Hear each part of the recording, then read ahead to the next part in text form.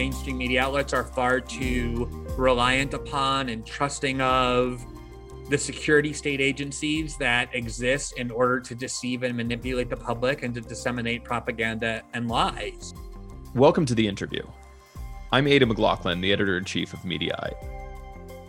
My guest this week is journalist and political commentator Glenn Greenwald. After earning a Pulitzer Prize for his reporting on the Edward Snowden NSA leak, Glenn founded the investigative news site The Intercept. He left The Intercept last year to go independent, with a popular newsletter on Substack, which focuses much of its attention on media criticism.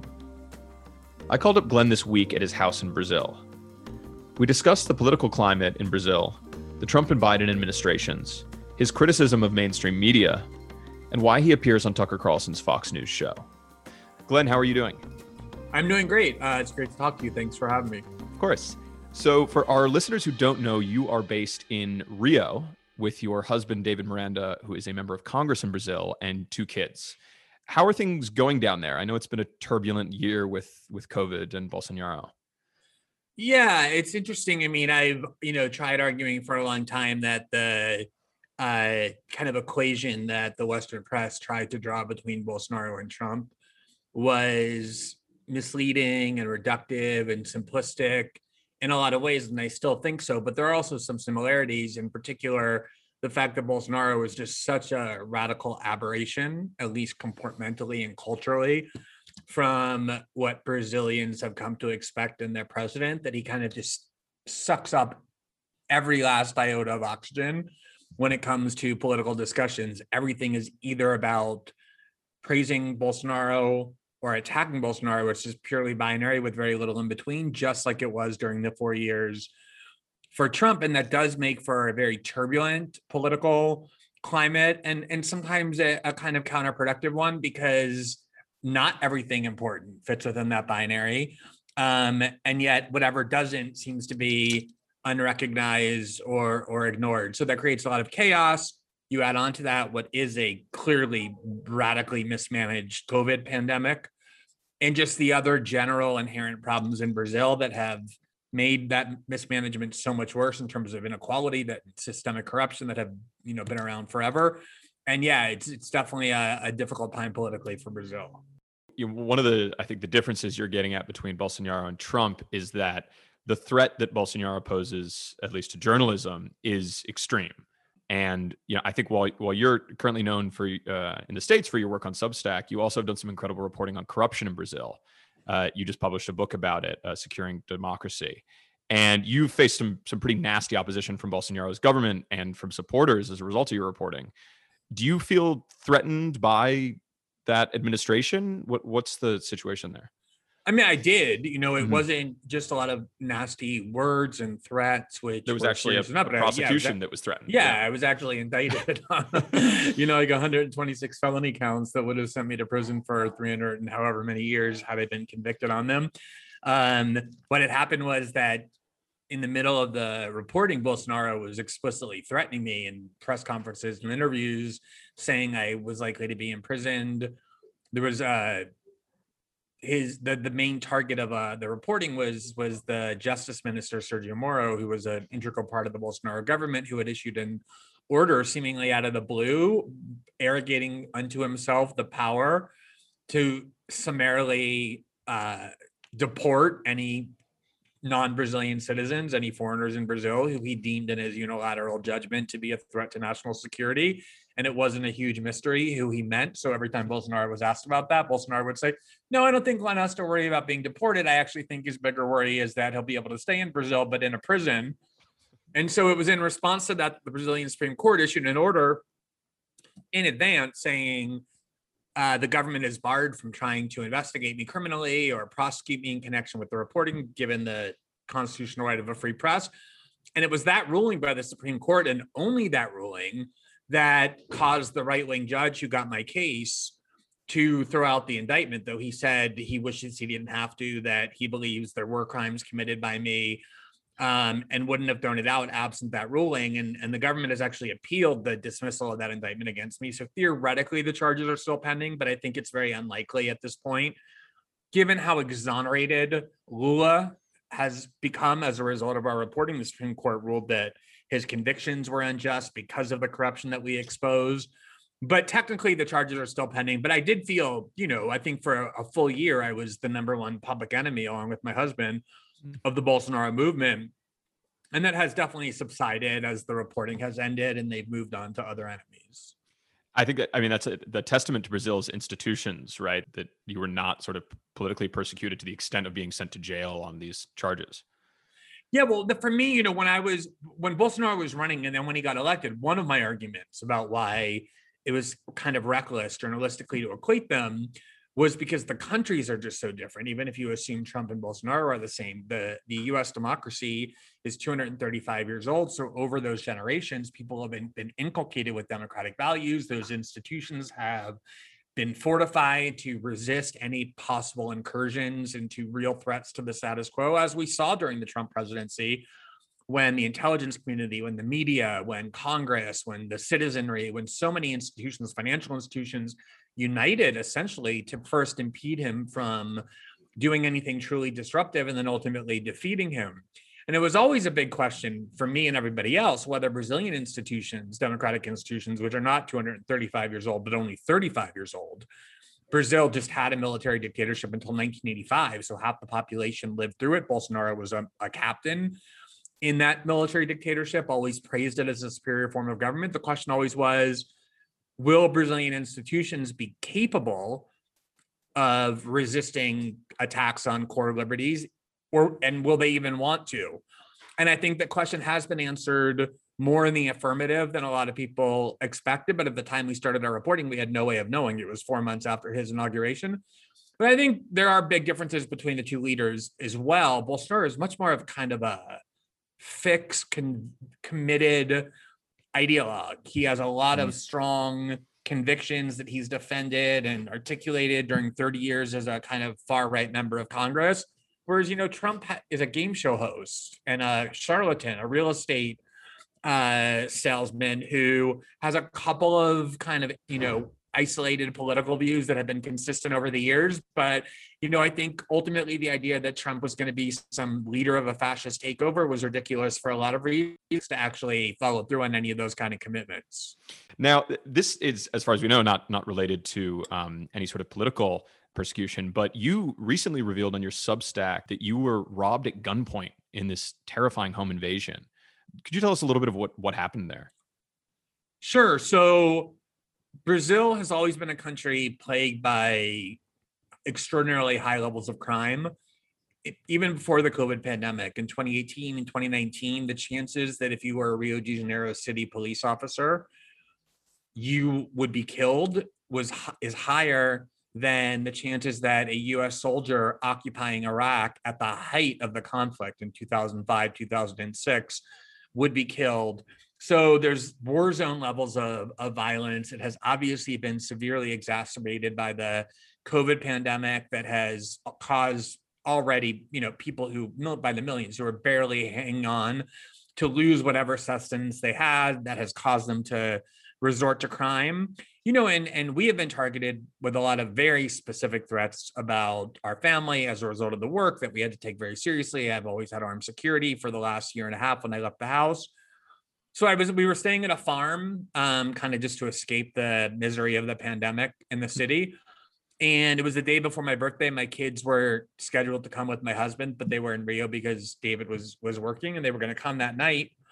And fortunately, at the last minute, they said they were going to come instead in the morning for my birthday. Huh. And around 9:30 at night, I heard my dogs barking incessantly.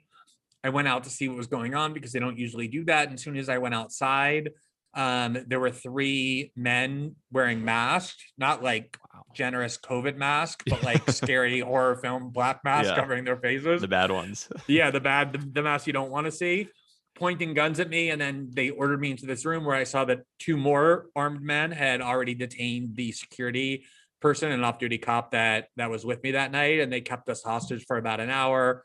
I was very relieved that it was clear from the start that their motive was, just to steal as opposed to some targeted political assassination. But it was very, very harrowing as an experience. Yeah. I can imagine that must have been relieving. I do want to talk about some media criticism, because obviously this is the Mediaite podcast.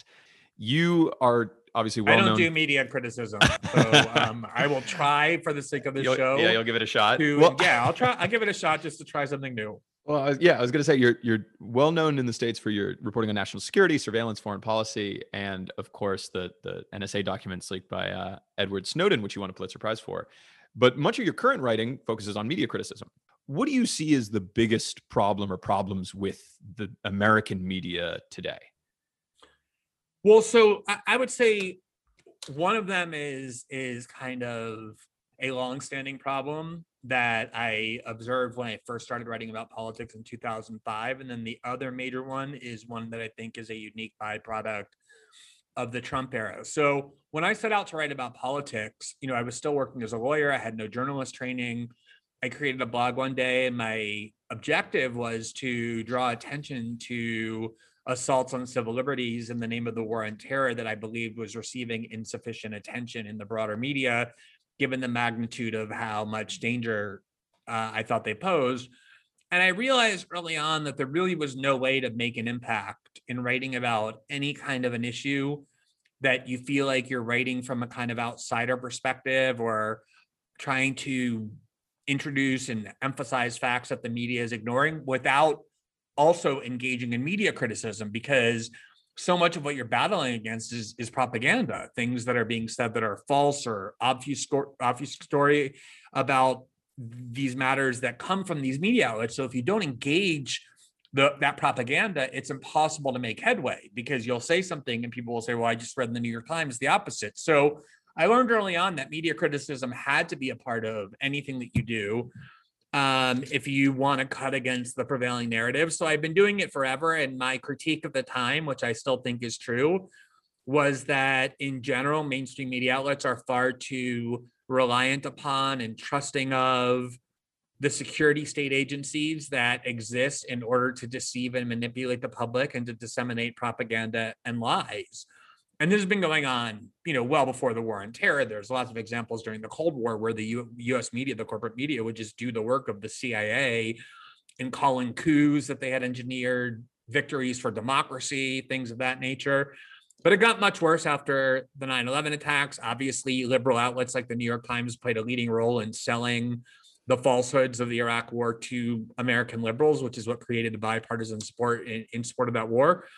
And, it just kind of continued throughout the whole war on terror. And I felt like there was this inextricable relationship that was very deferential and subservient between the media on the one hand and the security state agencies on the other. That was a major topic of critique of mine early on and continues to be. I think it drove Russiagate. It drives a lot of the media falsehoods now that they're so susceptible to being, kind of puppeteered by these agencies that are very adept at disseminating disinformation. So that's one primary focus of my media criticism that I think far predates Trump. I think, though, there's a unique one, which is what happened in the Trump years is that Trump, like Bolsonaro, was such a shock to the system because, again, he was so comportmentally different, even though he wasn't really that different on a policy or substantive level from his predecessors. And also, he did pose a threat to a lot of ruling elite institutions. He would just openly denounce the CIA as being liars. He talked constantly about the deep state. He would, instead of heralding American exceptionalism when asked about Putin's killing of journalists, he would say, you don't think we do that as well? All the things American presidents aren't supposed to do. And a lot of journalists who work within these large corporate outlets, especially millennials who haven't been steeped in the history of politics, became convinced that Trump was this kind of almost Hitler-like figure, certainly a fascist and a white nationalist, not somebody with a bad ideology, but someone bent on destroying American democracy, an existential threat to freedom and all those other things. And once you start believing that premise, it becomes rational to start embracing tactics that otherwise would be totally unacceptable. It's, I think, justifiable if you believe you're confronting a Hitler-like figure with a fascist movement behind him to start lying and deceiving the public in order to undermine and subvert his power, or to view yourself not principally as trying to be fair and analytical about the news, but to start serving as activists to try and stop this huge menace and this grave threat. And I think in doing so, they turned themselves into something radically different than what they had always pretended to be and at least tried to be, which was journalistic outlets that aren't about principally engaging in activism. And when you add on to that, the enormous success that they all received from that behavior, huge explosions in subscriptions and social media followings and popularity and profit. I mean, most MSNBC hosts in 2015, as you guys have reported and many others, were on the verge of being fired because nobody was watching their show. Trump saved them all. And so by positioning themselves as this resistance force, they got rewarded in all kinds of ways. And the human brain is kind of designed that if you're receiving lots of rewards, Pavlovian rewards for behavior, you're going to continue that behavior and find ways to justify it. And I think even with Trump gone now, that excitement that it provided them, that sense of purpose, those material benefits of believing that they were battling this fascist, kind of retrograde white nationalist movement, all the things that followed from that endure to this day, despite the fact that Trump is no longer in power. And for me, it has been a huge corruption of how journalism is practiced in the United States. You've also, on a similar note, you've also been critical of the way in which MSNBC and CNN have taken members of the intelligence community and made them contributors. And the fact, the way in which we rehabilitate people through the media. I mean, everyone now has the vapors about Trump administration officials seeking work in the private sector, but seem to be perfectly fine with Bush officials like Nicole Wallace getting shows on MSNBC and spoon feeding resistance rhetoric to the viewers. Is that something that you see as an issue in cable news? I mean, so this is probably, the most stunning thing to me. So as you probably know, before I started writing about politics in 2005, I was a lawyer. And I was the kind of lawyer that kind of came from this very civil libertarian tradition of the old school ACLU that was often associated with the political left. And the great evils of that worldview were things like the McCarthy era, where people were being accused of being clandestine agents of the Kremlin, or CIA manipulation of domestic politics and the dissemination of lies. And one of the major programs of the Cold War that was one of the most horrifying was called Operation Mockingbird, which was discovered during the Church Committee investigation of the 1970s, kind of the, liberal civil libertarian church in both senses, the Church Committee, but also it kind of formed like in almost this religious way how we look at this security state that was created after World War II, and this attempt on the part of the CIA and the Pentagon to manipulate news clandestinely.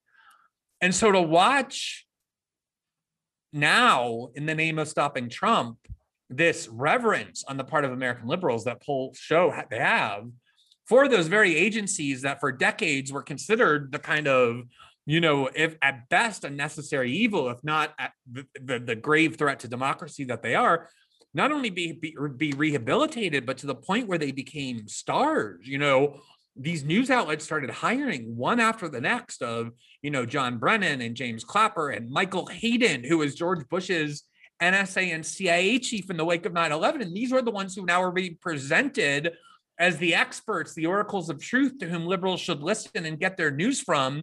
And so Operation Mockingbird almost became something that was dragged out of the shadows and was turned into the official model of these liberal cable outlets. So that was one shocking part of it to me, and one disturbing part. And then the other was exactly what you just said about George Bush and Dick Cheney, because when I started writing in 2005, and what had prompted me was reading a lot of liberal blogs that had, kind of been this counterweight to the mainstream media back in 2002 and 3 and 4, arguing that the media had become too deferential to the Bush-Cheney administration and the war on terror. George Bush was spoken of by liberals. People forget, especially Dick Cheney, the way Donald Trump is spoken about liberals now as not like, oh, this kind of noble politician who has an ideology that we don't agree with, but as a monster. I wrote 3 books on how the Bush-Cheney executive power theories were overturning American democracy and imposing authoritarianism in this very formal way. And so to watch these Bush-Cheney operatives like Nicole Wallace and Matthew Dowd and so many other ones, the Lincoln Project scumbags, but also, all those security state operatives, again, like Michael Hayden at the time, or John Brennan, who was working in the CIA, and especially neocons, who were the worst of the worst from that perspective, like Bill Kristol and David Frum and, Jen Rubin, all those Max Boot, now be turned into icons and leaders of American liberalism was, I can't find the words for, how damaging and how stunning that is. And it wasn't just, it was so clear, a kind of alliance of convenience, as it was claimed, like, oh, we're just joining with them to get rid of Trump. And then once he's gone, we're going to go back to, they're now more embedded into the Democratic Party than, say, members of the actual left are. And it was clear that that ideology had taken over mainstream Democratic Party politics in a way that I found very dangerous and very repellent. And I think you see all these authoritarian elements that were once associated with Bush and Cheney back in the day, now defining how American liberals think about politics. Yeah, it was almost like the fetishization of politeness in the Trump years excused all of the actions of these people and made it so that they became, pundits that were well respected on MSNBC and CNN. One thing I've noticed about your criticism is that you focus a lot on MSNBC and CNN. Fox News does seem to draw less fire. Do you think that Fox News is a less corrupt, journalistically corrupt news network than MSNBC and CNN? So I'll say two things about that. One is, as I said earlier, the reason I started writing about politics was because I wanted to draw attention to things that I thought were receiving insufficient attention from the rest of the media. If all I wanted to do was just to write about everything that was already being covered by the New York Times or CBS News, there have been no reason for me to change careers and create a blog. Everything I would have wanted to say was already being said. So I've always had the kind of approach to journalism that I want to use my platform to bring attention to things that aren't receiving enough attention. So, I don't know how many articles I've written back in the day about the propaganda and the deceit and the lies of Fox News, but it's at least in the dozens, if not the hundreds. But, I think that anti-Trump, pro-American liberalism is the dominant force in American media. And you pretty much can't escape on a daily basis reading about all the things that Fox News does that are deceitful or propagandistic or unreliable or bigoted or whatever.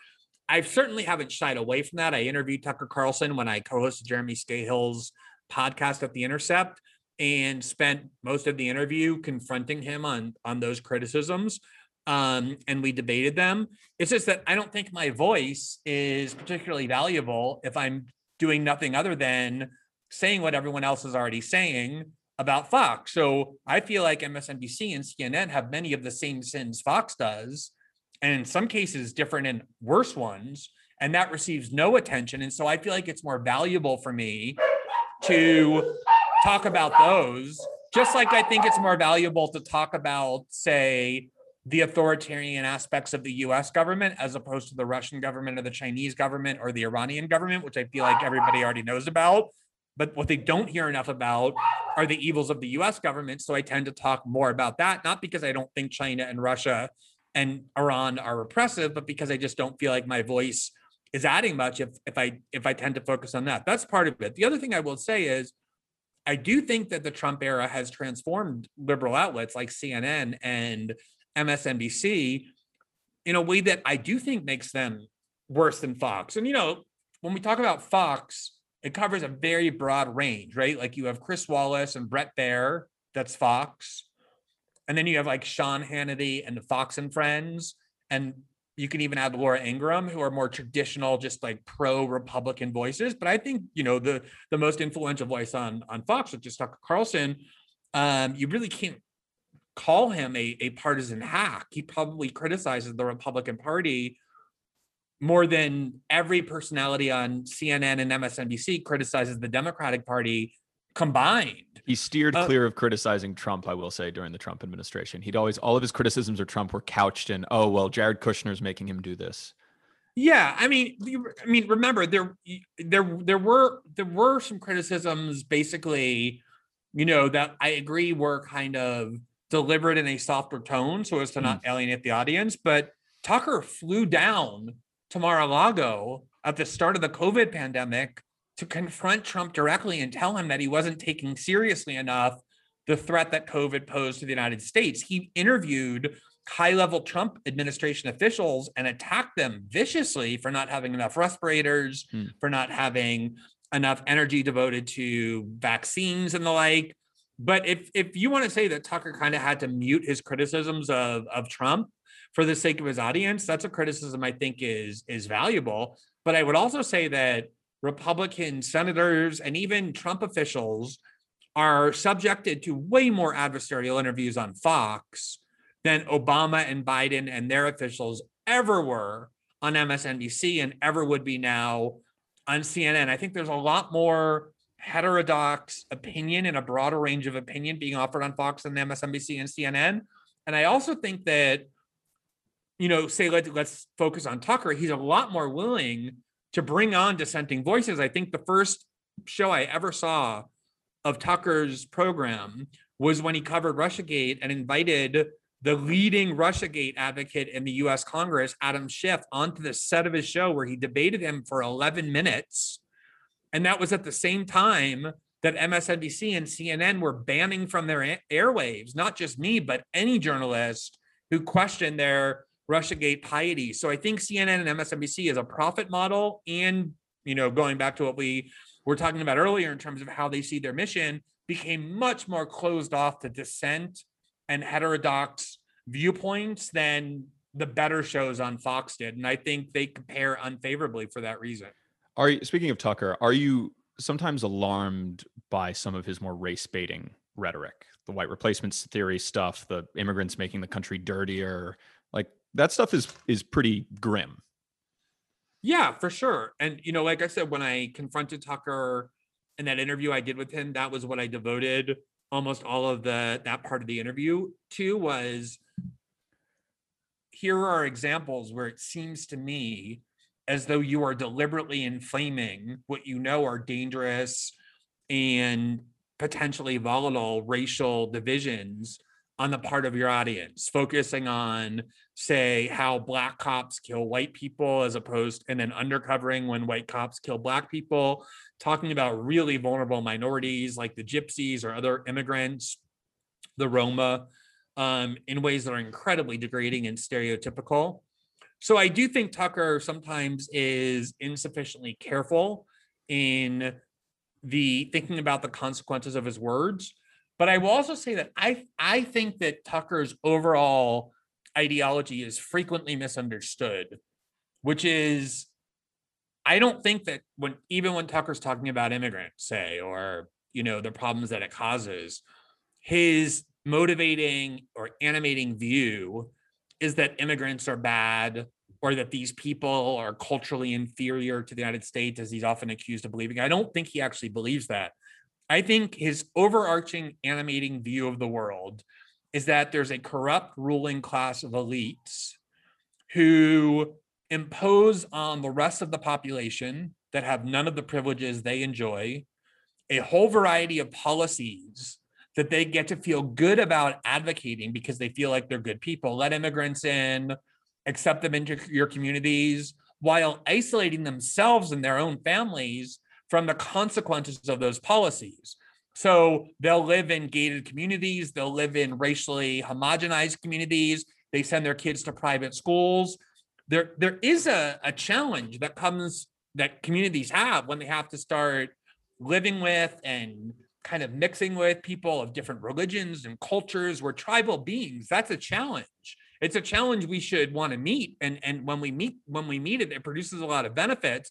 But I think his critique is not that challenge or that policy is in and of itself wrong and bad, but that the elite class, the ruling class, is very eager to impose costs on the rest of the country and then insulate themselves from it. I think that's much more his animating principle.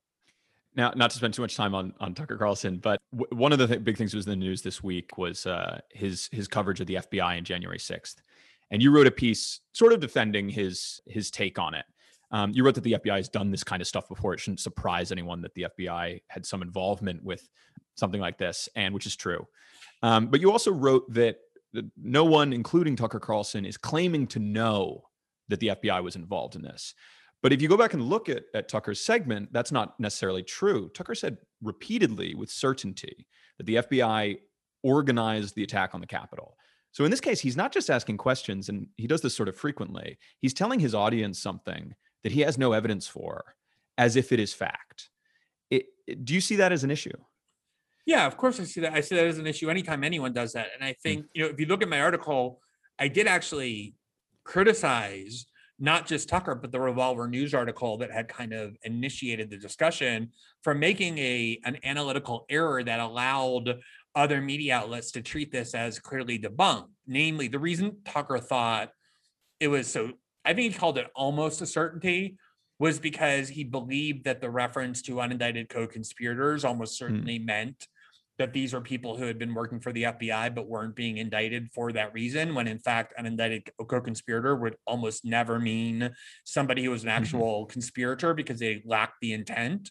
So that was a mistake that both Tucker and Revolver News made, but I really felt like it was a very ancillary error, because the real argument is there are a lot of very high-level people who were accused of being the leaders of the three groups that were behind the attacks, or other people who were alleged to have used violence who have not yet been indicted, while much lower-level people are facing very serious charges.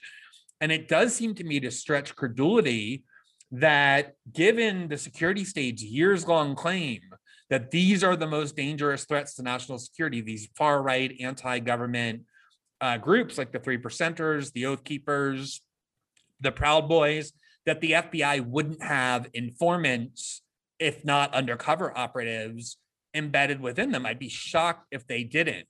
And if it's true that they did, the statement, well, the FBI organized the plot, probably is too far for what the evidence shows. So if that's a criticism of what Tucker said, I think it's a valid one.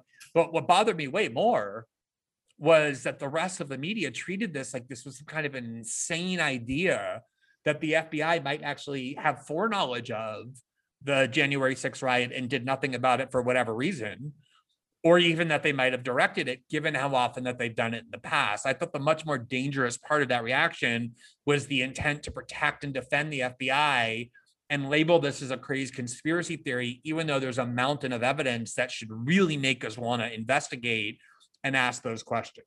Yeah, I think the reflexive declaration that this kind of stuff is debunked or conspiracy theory has been a problem, especially with the Wuhan lab story that we had to deal with for the last year.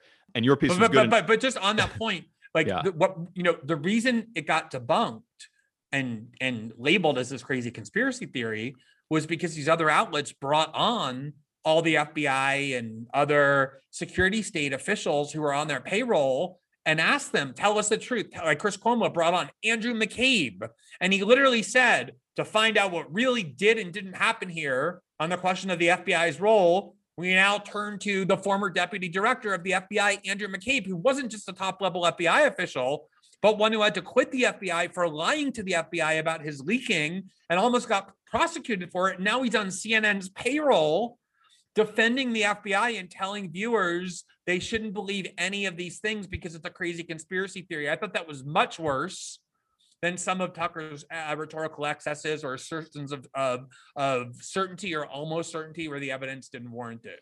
Yeah, I think, asking questions about the FBI's involvement is entirely fair game. His conclusion that they were necessarily, that they organized the riot, and then later on a show a couple days later, he said, well, it wouldn't surprise you if they had. But in any case, I want to move on to talk about Trump a little bit. Sure. Looking back now that the administration is concluded, what do you think the biggest takeaway is from the Trump presidency itself, just on sort of policy and what it achieved and what the sort of legacy of it will be? I think Trump was overwhelmingly a continuation of the tradition of American policy. I don't mean politics, because his way of expressing himself was obviously quite different, but on a policy level, both domestic and foreign policy, it was very much a continuation of mainstream US policy that has been observed on a bipartisan basis for decades. He talked a big game, for example, about not confronting Russia, and yet the reality of his administration was they were more provocative toward Russia than Obama was willing to be. Unlike Obama, Trump actually bombed Syria and bombed Assad's forces, which is extremely provocative to Russia, and did something far more provocative to Russia, which was send lethal arms to Ukraine, to anti-Russian elements in Ukraine, which Obama steadfastly refused to do despite bipartisan demands. And he also tried very hard to stop what was by far the most important project for the Kremlin, which was the completion of the natural gas pipeline to Germany, whereas Biden reversed all of those. He hasn't bombed Syria. He has stopped the sending of lethal arms to Ukraine and lifted the sanctions that were impeding completion of the natural gas pipeline. So if you look at, I think the most important part of the Trump era is that if you look at the actual rhetoric from both Trump and the media about what was happening, and then compare it to the reality, they're in completely different universes. And I see Trump much more as a continuation of the American political tradition and the departure from it. But I also see him much more as a symptom of American pathology rather than the kind of the author or the cause of them. And at the end of the day, I actually think in an odd way, the Trump administration ended up strengthening American democracy more so than it has been strengthened in decades, because it did enliven and recharge all of these institutions that had been completely dormant, at least under Bush and Obama. An adversarial press, an active citizenry protesting and marching on the street, scrutiny by the courts over whether executive policies comported with the Constitution. And I think he ended up being a very weak president, incapable of doing much of what his rhetoric suggested he intended to do. Now, you have been accused of being a Trump supporter. A recent quote of yours circulated on Twitter in which you said a couple weeks before the 2020 election that the prospects of Democrats winning was, quote, very alarming because they're authoritarian. You dismissed the idea that comment was any sort of endorsement of Trump. But I'm curious, in the weeks before the election, did you consider supporting Trump, voting for Trump? Do you have any preference for him? Really, no. I genuinely don't think that way because I don't see my role that way. I think it'd be incredibly pompous of me, for example, to endorse a candidate as though there's a herd behind me ready to vote for who I tell them to vote. And even if I did have that, I wouldn't want that and never have wanted that. I've always wanted a critically minded audience who takes the information I provide them and then form their own view of the world.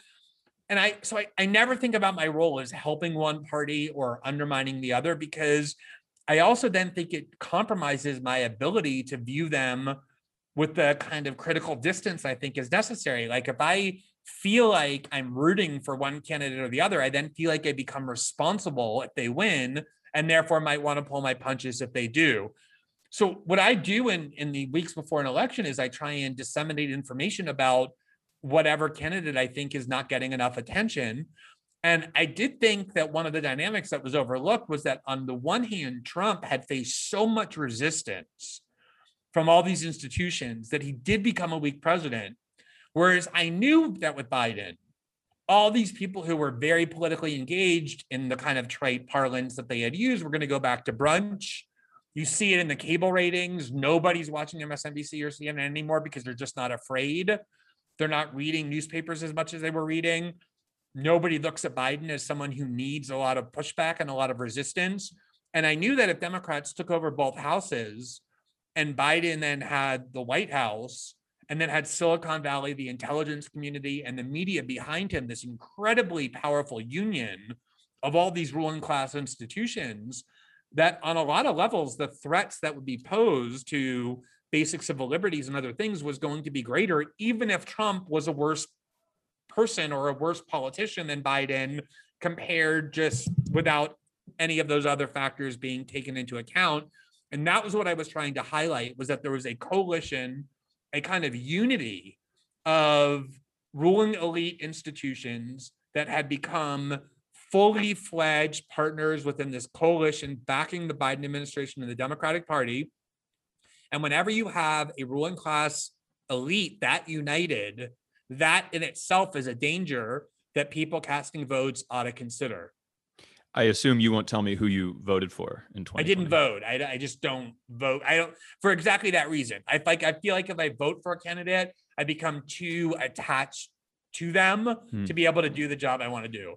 My last question. In a lot of ways, I feel like you would agree with certain things that the Biden administration is doing in terms of foreign policy and also surveillance. The Justice Department has pledged that it won't spy on journalists like the previous administration is reported to have done. Biden tightened restrictions on drone strikes that Trump had loosened. Biden froze arms sales to Saudi Arabia and ended support for the coalition. And he set a deadline to withdraw from Afghanistan in September. So Biden is currently ending the wars that Trump couldn't. Does that make you optimistic about the Biden presidency? I mean, I think everything's very too early to tell on how much of that follow through is going to actually happen. There's a lot of talk, for example, with the ending of the war in Afghanistan, that they intend to pull troops out, but then keep military bases very close to Afghanistan that will continue to allow airstrikes and drone strikes. So the extent to which that will really matter remains to be seen. I think it's important to keep a critical eye. The reality is Trump did try to pull out of Afghanistan and was stopped from doing so by a coalition of pro-war Democrats on the House Armed Services Committee and neocons led by Liz Cheney, who voted to defund that effort. But yeah, I see some positive signs from the Biden administration, just like I saw from the Obama administration. I was always supportive of Obama's argument that it wasn't worth risking confrontation with Russia over areas of their vital interest, but not ours, because we're the two largest nuclear armed powers on the planet. So, for example, I was glad that Biden agreed to meet with Putin in a summit and didn't want to kind of, adopt this posture of we're going to treat them like this intractable enemy, and the attempt to reinstate the Iran deal and to reestablish relations with Cuba, all things that Obama did that Trump reversed, are all things I support the Biden administration in its pledged effort to do. I'm just kind of keeping a skeptical eye on how much follow through there is in that stuff and whether or not it actually happens. All right, Glenn Greenwald, thanks so much for joining me. Yeah, it was great talking to you. I really enjoyed the discussion. Thanks for having me again. Thank you for listening to this episode of The Interview. Please subscribe to The Interview on Apple Podcasts or Spotify, and check out coverage of my conversation with Glenn Greenwald on Mediaite.com.